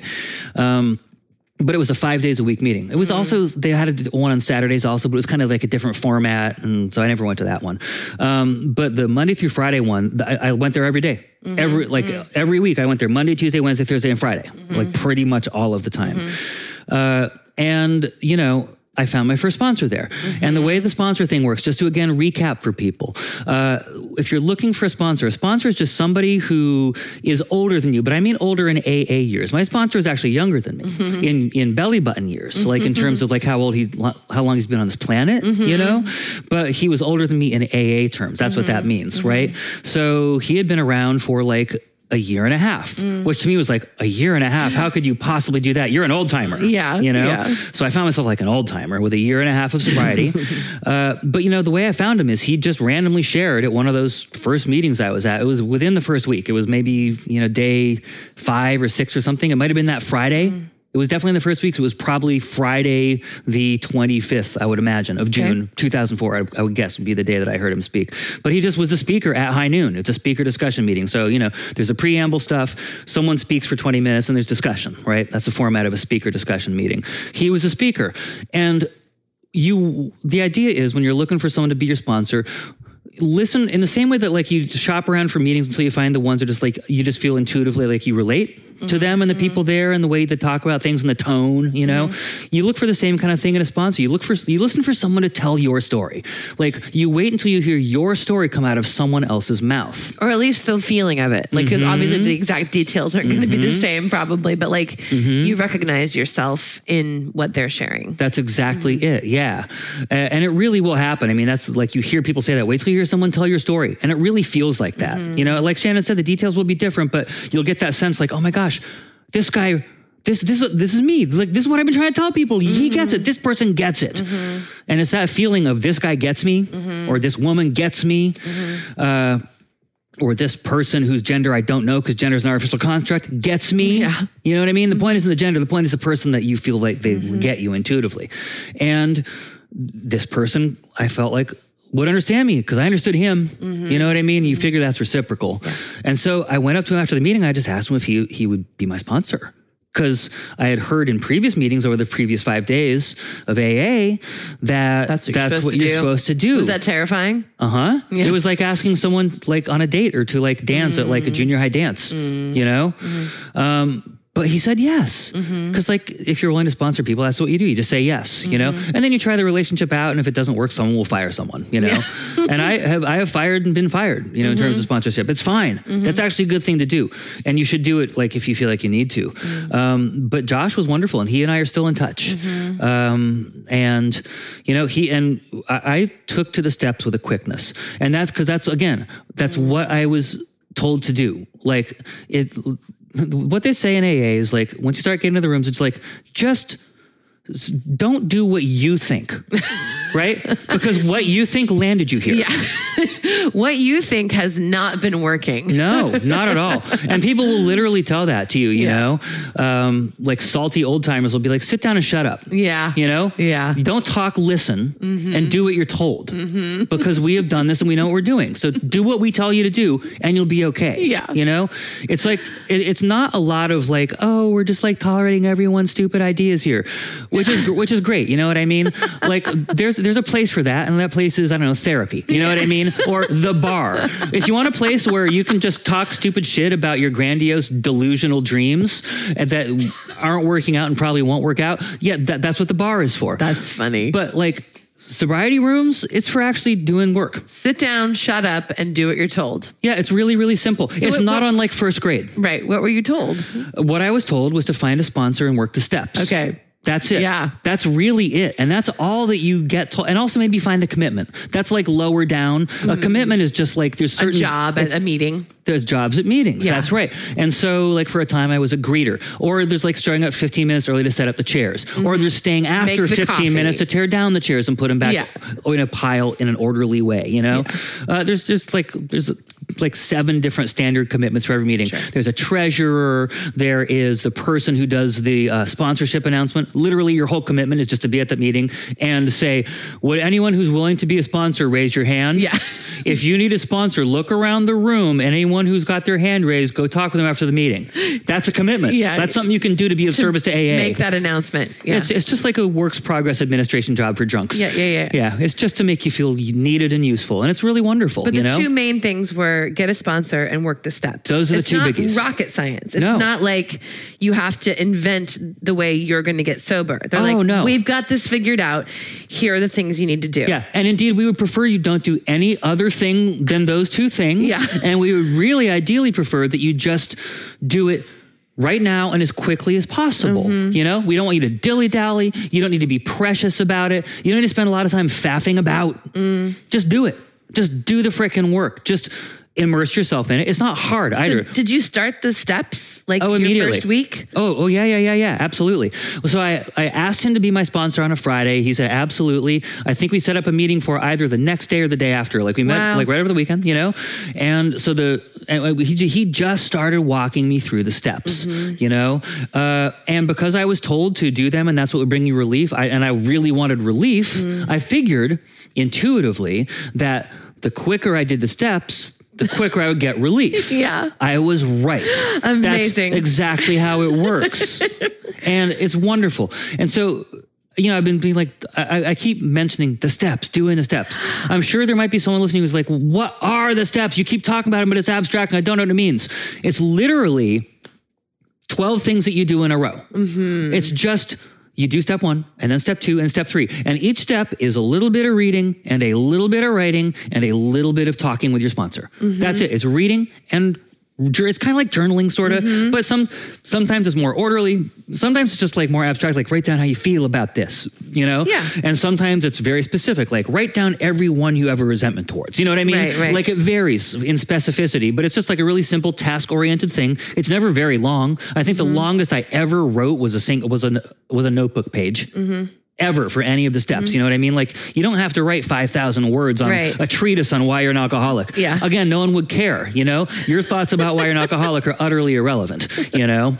That's what you got. That's what landed you there in the first place. Right. It's just more about staying on task and just like doing the thing. The point of the steps is that the steps are a systematic, programmatic means of, first of all, getting yourself into a frank and humble mental state in which you are prepared to do an exhaustive moral inventory. A moral inventory is just a fancy term for like a house cleaning, like inside yourself of like, what's all the stuff I've got accumulated that like literally like a spring cleaning for the soul. Right. You know, like imagine that you've been living in a house for like 15 years and you've accumulated a bunch of shit and everything's dusty. And imagine you go through and you sort everything and all the stuff you don't need, you put into a pile to take to Goodwill and then you dust everything else and clean it. But at the end of it, everything is just back to the way it should be. Orderly, nothing you don't need, everything you do need in its place. It's like that, but for all the resentments and just like all the emotional and mental stuff that you have accumulated over the lifetime of living in your imperfect brain. Right. So we've been talking, one of the metaphors we've been using in this mini series is the metaphor of sort of having like a tumor or like a cancer inside your body that metastasizes with the unhealthy behaviors that you've been using to cope with whatever you need coping with, and that it just grows and grows, and that it's all wrapped up in shame, and it's all wrapped up in those unhealthy behaviors. And the more you do those behaviors to deal with the shame, the more it grows and all that kind of stuff. So it's really like the source of all the unhealthy behavior, which is entangled with whatever pain you've been carrying or shame you've been carrying. Yeah. It's getting in there and excising that tumor from your removing it. But I love what you just said a minute ago about how the first few steps are getting you into a place where you are mentally and emotionally sort of prepared to do that surgery. Yeah. That's a really great way of setting that up. I really like that. Great. Like, that was really that was neat. So, I thought it might be helpful for me just to literally walk through the 12 steps. Oh, yeah. And just touch on each one. Let's do that. And just kind of explain a little bit like what they mean, just to kind of demystify the process for people. Yeah. Because I think that it is a mysterious and possibly even anxiety-inducing and maybe scary prospect for someone who's thinking about undertaking some sort of house cleaning of this nature. Yeah. Like it can feel daunting in the same way that the idea of self-releasing a first record might feel just like a big daunting unknown to our friend Johnny. Yeah. But after we spent time with him on Zoom and just kind of explained, it's just like this and you do this and this. And he left it with some action items and some stuff he could do, a checklist of stuff he needs to accomplish, and it's much more manageable. Yeah. Maybe I could demystify the steps in the same way for people, you know? Great idea. So I'm just going to read each one and talk briefly about it. There are 12 of them, people. There are 12 steps in the 12-step programs. So the first step is the foundation of all of it. It is, we admitted we were powerless over alcohol, that our lives had become unmanageable. And first of all, whatever your personal issue is if alcohol isn't it, right? So it could be, if you're in like, Food Anonymous, Overeaters Anonymous, it would be, we admitted we were powerless over food, that our lives had become unmanageable. The point is that whatever's going wrong inside of you, you find a way to make it feel temporarily better. That's the thing that's that noun in the first part of the sentence. And like everyone's puzzle piece that makes them work better temporarily is different, you know? We have a friend who her program would be, we admitted we were powerless over gambling, that our lives have become unmanageable. Right. But it's the coping mechanism that through repeated use renders your life unmanageable. And spoiler alert, and you've heard me talk about this before, the thing, the noun, that's not the problem, that's the symptom. Right. The unmanageability, that's the problem. Right, and that's why there's that second half of the sentence, right? Yeah. And it's really interesting, right? There's not actually a whole lot of action items in the 12-step list. Many of the 12 steps are just like admitting, coming to an understanding about. Yeah. Being ready to something, you know, there's literally one later on, just like slightly down the list. It's like, we were ready for blah, blah, blah. You know, just being ready for something is a step. Yeah. There's lots of that because a lot of it's just like gentle, like it's like mental chiropraction, just gentle little realignments to get your perspective changed a bit. But, here's the thing. You cannot cure something until you have accurately diagnosed it. It's the first foundation of medicine, if you think about it. Well, the second, the first being do no harm. The second one, though, is after do no harm is know what the thing is that needs to be fixed. Right. I'm paraphrasing. I haven't been to medical school, but I imagine it's something a lot like that, right? The idea that until you have accurately and specifically diagnosed the problem, you can't treat it. I mean, you might know that you have a huge problem, but until you put your finger directly upon it and say, this is my problem. As soon as you've done that, then you can be ready to fix it. So step one is putting your finger on that problem and saying, and admitting it. Yes. And the admitting, it's really key that that's the verb, right? It's not we thought, it's we admitted. In that same way that when I raised my hand in that first meeting and said, my name is Jamie and I'm an alcoholic, I was admitting to a room full of people.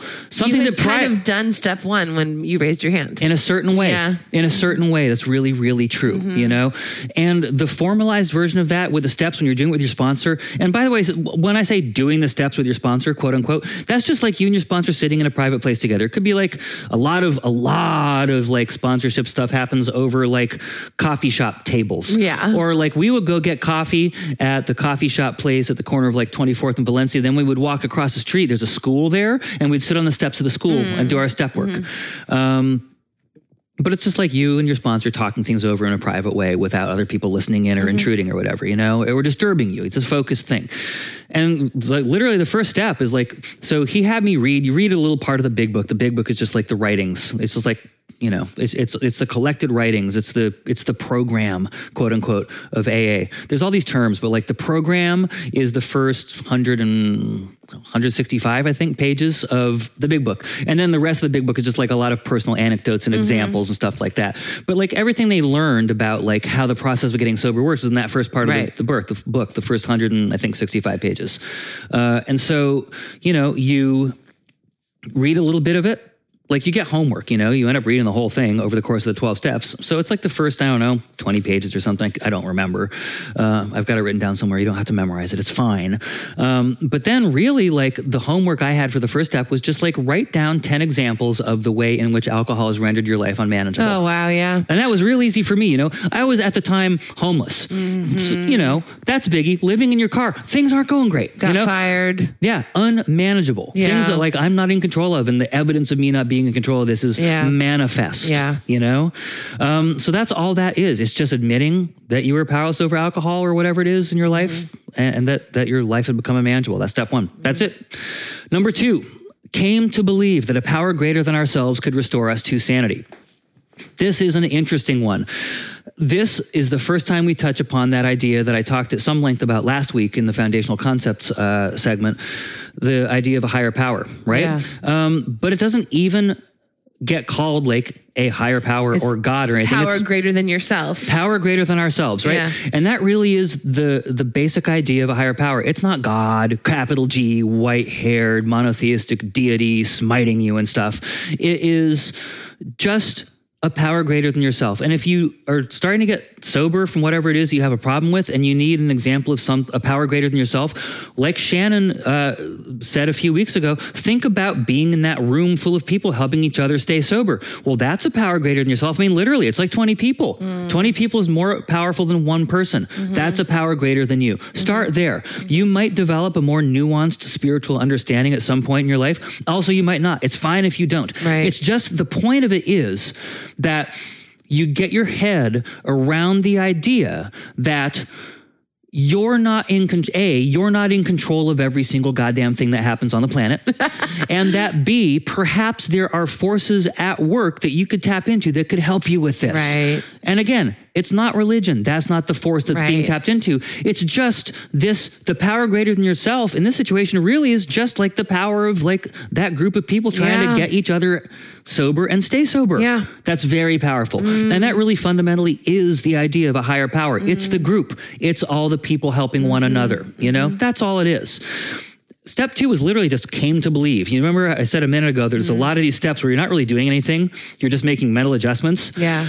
It's really like step 2 is just like getting your head around the idea and like really discussing it through with your sponsor. If you have any questions, like this is where atheists can get hung up. You know what I mean? Steps 2 and 3 are tough. This can also be where someone like me who had just left organized religion and found herself in a 12-step recovery room can get hung up because I was really ready to be done with all of that. Yes.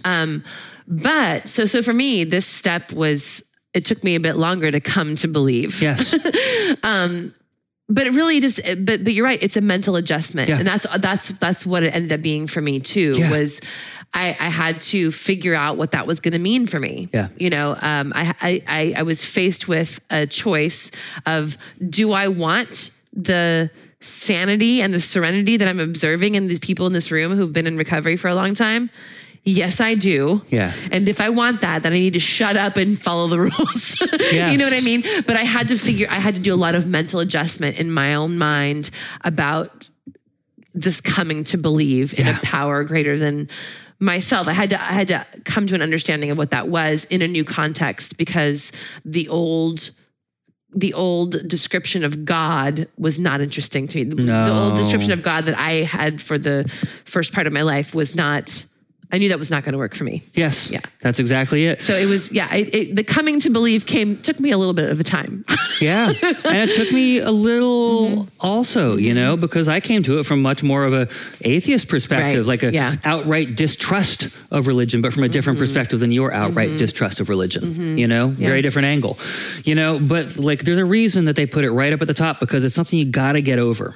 Yeah. And really, getting over it is kind of the point of, for a lot of people, of step 2. Yeah. It's like throwing out your preconceptions about what the idea of a higher power could mean, and just being open to the idea that it could just mean something different. It could just mean a higher group consciousness, you know? That's really, for me, all it ended up being, and it was great.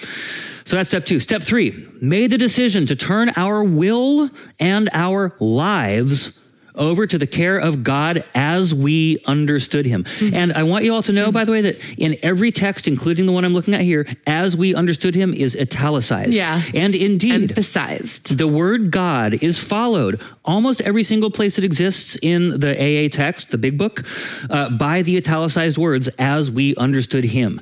That is very, very key. And they made it explicitly so. It's not like some subtext. It is the metatext. It is the urtext. It is right there in front of you, you know? And it's really, really important. And they were very explicit about it. which is really, really cool, right?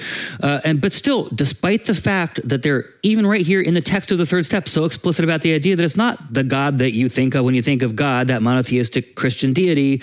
It is God as we understood him. It gives it, you have free reign. It's a blank slate that you can project whatever you want onto.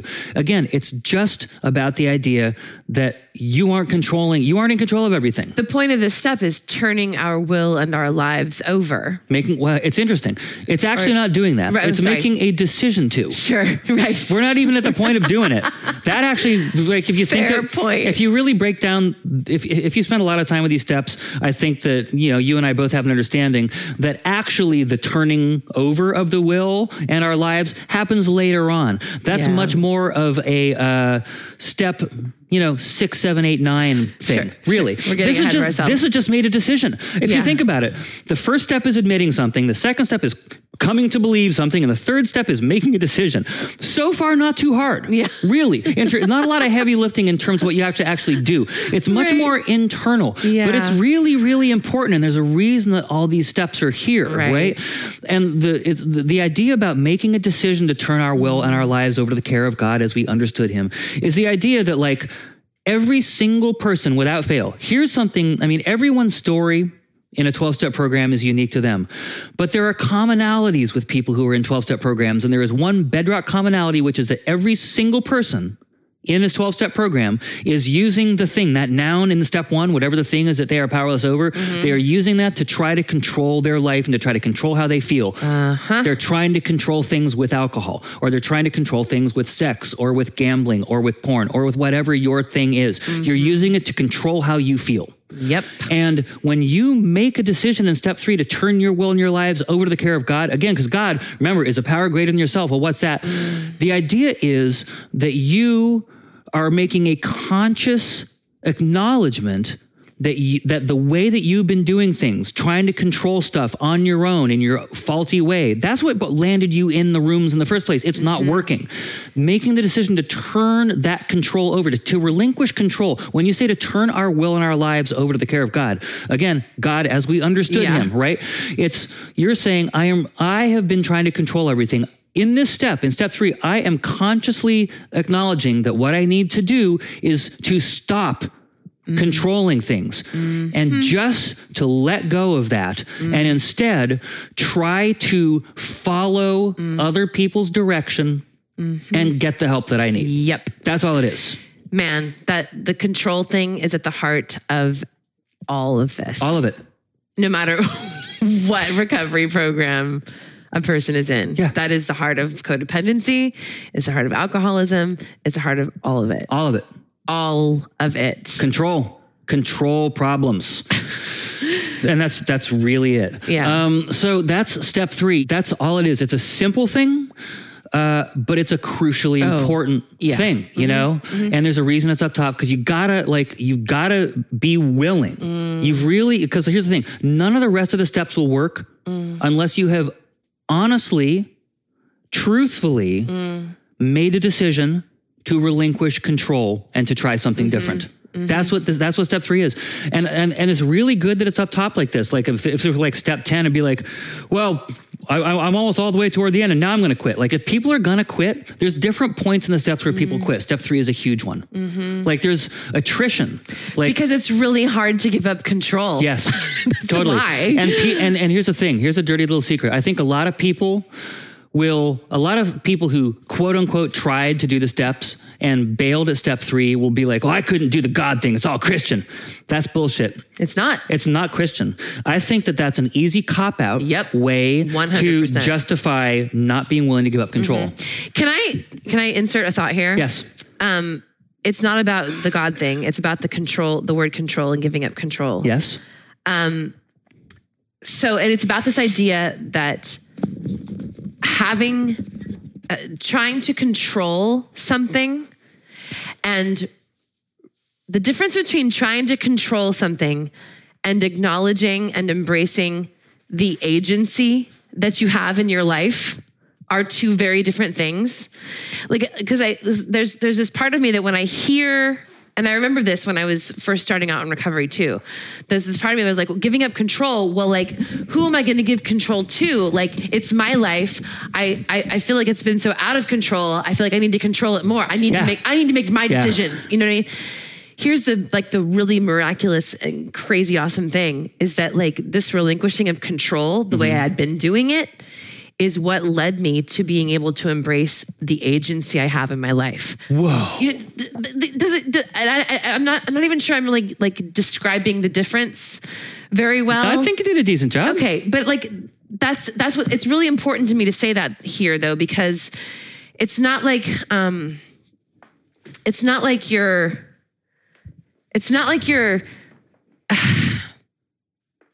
I mean, you are surrendering, but like, it's not like you're surrendering something that you shouldn't have had to begin with. Yeah, that's a good way of saying it. You give up control. You give up controlling as a way to find a path to actually having agency in your life. Yeah.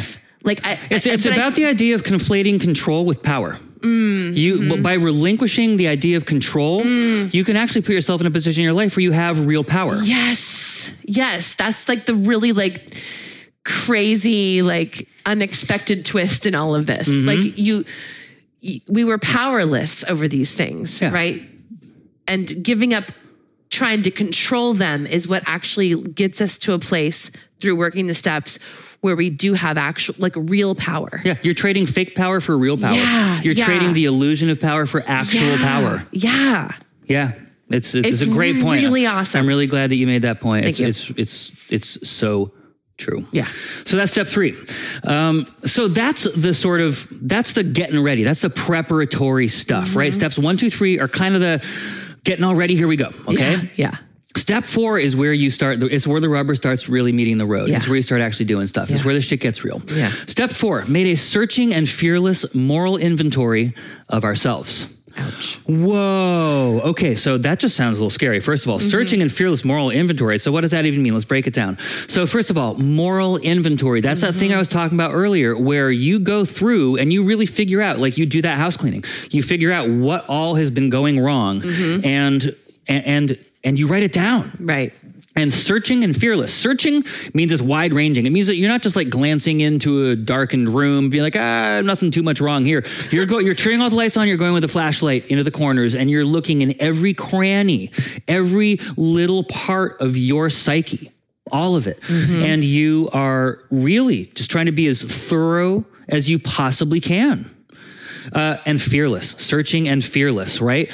There's some stuff, like if you're built like me, like most people who have some kind of like addiction problem have done at some point because of the unmanageability and the actual lack of control they had over it, have done some things that they're ashamed of. Sure. I did a shitload of stuff I was ashamed of before I got sober. I know you did too. Raising my hand too. Yep. Everyone has done that. You know, that's the nature of this sort of thing. Yeah. And so when they say searching and fearless, that's what fearless is for. It's because some of the stuff can feel hard to face. Like you might be tempted to be like, well, I know it on the inside, but I'm just not going to write this one on the list because I don't want to tell my sponsor. I don't want to tell anybody about it. I'm too embarrassed. This in black and white. No. Yeah.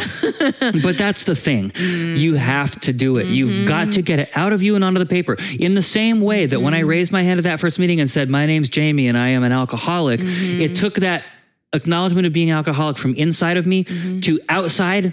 You've got to get it out of you. Yeah. Right? And in the same way, when you have stuff inside that you feel shame about, the last place you want to keep it is inside of you. Yep. You got to get it out. That's the entire point of this. You are unburdening yourself of these feelings, these shameful feelings. So when we say made a searching and fearless moral inventory of ourselves, that's what we're talking about. We are purging our soul. We are writing down every single thing. And the shape it takes is that you basically... There's directions. There's directions. There's like directions. And I'll make it really quick, but basically like you are writing down the left side of a piece of paper. And the first thing you write is every single person or situation that you feel a resentment about or feel wrong in some way about in your life. Like you might feel angry or mad or ashamed or embarrassed or whatever it is. Any negative feeling you have about anything, you just vomit it out onto the page. Just a one per line, just on the left side of the page, just like a few words, It might be like... it's just if it's a person, you just put their name. That's all it is. You put Shannon Yeah. or whoever it is, Yeah. or it might be the government, or it might be, My dad. Yeah, Don's coffee shop. Like whatever. Like anything that you just are mad about. Like maybe you shoplifted something from a coffee shop and you're holding shame about Got that. it. You know what I mean? Like maybe you embarrassed yourself really badly at a bar. Well, maybe like the bartender or something. Like anything that doesn't feel good inside you, it's on that list on the left-hand side, right? And then the second thing that you put down, you end up making columns, right? Yeah. So that ends up being column 1. And then you add a second column 2. What was threatened? Right? So what did this situation threaten? And it can be like, did it threaten my self-esteem? Did it threaten my finances? Like getting fired. You might have a resentment against a boss who fired you because it threatened. Well, what did it threaten? Well, I felt humiliated. So that threatened my self-esteem. It threatened my finances because like I was out of a job, and there's all these different things that can be threatened, like your like sexual relations or, your friendships, or there's a whole list. And you just basically like pick from anything that applies from the list. You just say threaten this and this and this and this. Yeah. And then you say for the third column, what was my part in it? Right? And so that's interesting, right? Because so many things on this list might be, well, this person fucked me over and that person fucked me over. I'm mad at them because they did me wrong. Yeah. Right? But if you think about what it means to have something go wrong in an interaction like that, it's an interaction. Right. There's two people. They weren't doing something in a void. There was you also. I mean, that's on the other side of it. There are some circumstances in life where you are like a victim of trauma or some bad action. You could be an innocent bystander. Yeah, absolutely. Yeah. Those are rare. Yeah. You know what I mean? Those are practically, it's totally true. And we all have a couple of those where something random and bad just sort of happened. But generally speaking, that's not how life works. Generally speaking, situations happen because we have had a part in them. Right. But like one of your defining moments from your childhood and the behavior of some of the adults in your life, none of that was your fault. You didn't have a part in that. That's what I'm trying to say. Yes, you're absolutely right about that. But again, if you think about it, like that might be the root of that situation, that adult in my life acting badly, but then how I subsequently dealt with that, that's your on part. me. That's my part. Right. So even if it is something where it's like an act of God, it doesn't end there, right? That interaction doesn't stop there. Right. Like there's a subsequent part, which is how you dealt with it, know? So even if you didn't cause it through some fault of your own, you probably had some negative interaction with it after the fact, right? The point of it is for every single thing on this list, each one of those line items in those columns, you're not being like, well, this person did this and this and this. Totally not the point. That's that's for their AA program or whatever. Yeah. For your program, for your working of the list, what you're doing is you are really just looking at what you did, what your part in the interaction was. And it doesn't have to be negative. It's not like it's a self-pity or blame fest. Like you just want to look as honestly as you can at what your part in it was. Right. Right? And maybe your part was positive. Maybe you didn't actually do anything negative and you really just got smeared by somebody who treated you like a jerk. You know what I mean? Maybe like you were dating somebody and they ghosted you. Well, that's not your fault. Right. And maybe your part is I was just trying to do my best. And maybe that honestly is it. Right. But the searching and fearless part also means that that you don't get to just give yourself a pass on those things too. Like you really do need to scrutinize and like what did I contribute to this? Yeah. And was there anything I could have done better maybe? Yeah. Yeah. And that's what goes in that column. Yeah. And really, and that's it. That's the searching and fearless moral inventory,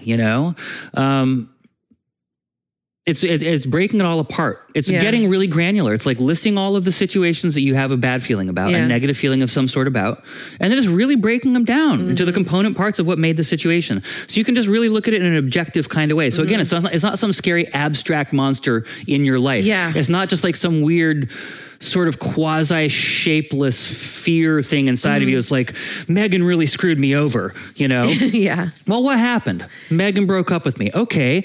Well, why did Megan break up with me? Well, I was acting irrationally and I was acting very possessively and I was trying to be very controlling and I wasn't giving her enough space. Yeah. And whatever else it was, And so then it's not some like monstrous abstract thing. It's this really concrete thing that you can look at in as objective a way as possible.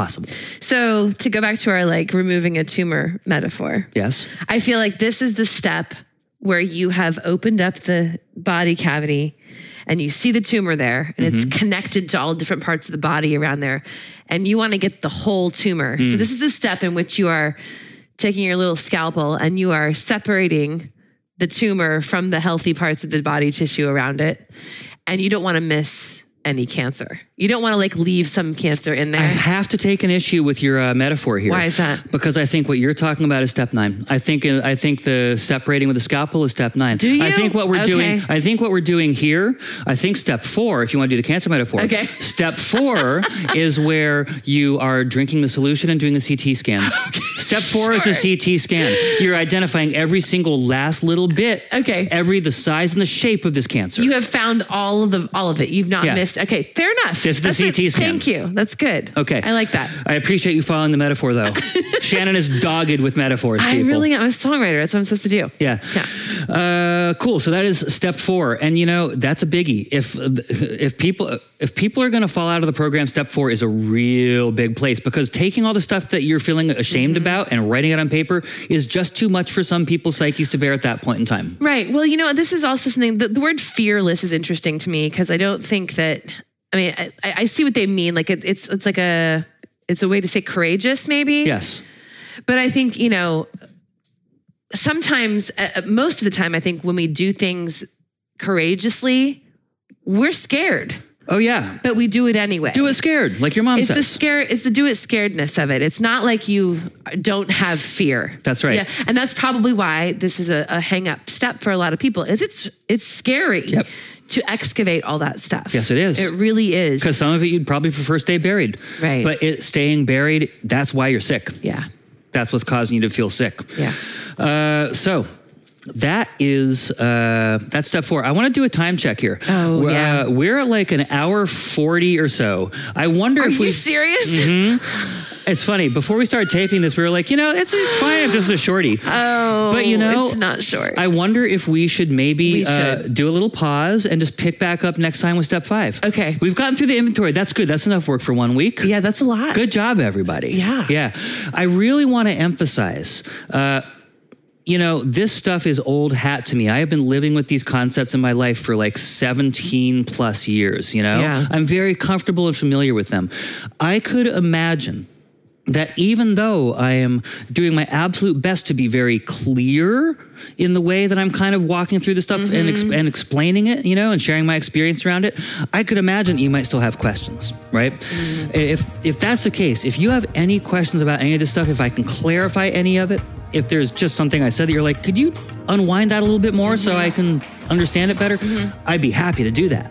You could just message me or Shannon. I'm at jamie@misfitstars.com. Shannon is at shannon@misfitstars.com. We're totally available for these conversations. We have them a lot with people. People reach out to us about this stuff, Yep. We're here for that. I mean, I don't want to do spoilers, but step 12 is kind of this sort of stuff. Yeah. You know what I mean? It's being available to other people. That thing that we were talking about with that musician friend of ours, Johnny, Yeah. we're further ahead on the path and we're helping him because he's further behind the path. And we don't know everything. We don't know where the end of the path is, but we can help him from where he's at to where we are. Yeah. And by the time he gets to where we are, we'll be further along. We help him. We keep helping each other. We help the people who are behind us. You pass it on. And that's what this is, That's why we're spending so much time talking about this stuff, because it's really helped us in our lives be better versions of ourselves and just have more fulfilling lives. Oh, completely. Utterly and completely. Lives that feel not out of control. Yes, but powerful. Yeah. So if we can, help anyone with that, we will, and we like to. So, if you want to talk with us about this stuff, you can just message us, Jamie or Shannon, respectively, at misfitstars.com. We are here for you. Or you can always reach out to us on socials. So I guess that means next week we're picking up with step 5. That sounds good to me. Awesome. Okay. I can't wait. Anti-Racist Book and Movie Club on Sunday, the 14th of November. 3 West Coast time. Can't wait to see y'all there. That's it. Great. We'll be back next week with more good stuff. Until then, take good care of yourselves and be good to each other. Yeah, we love y'all. We'll see you soon. See ya.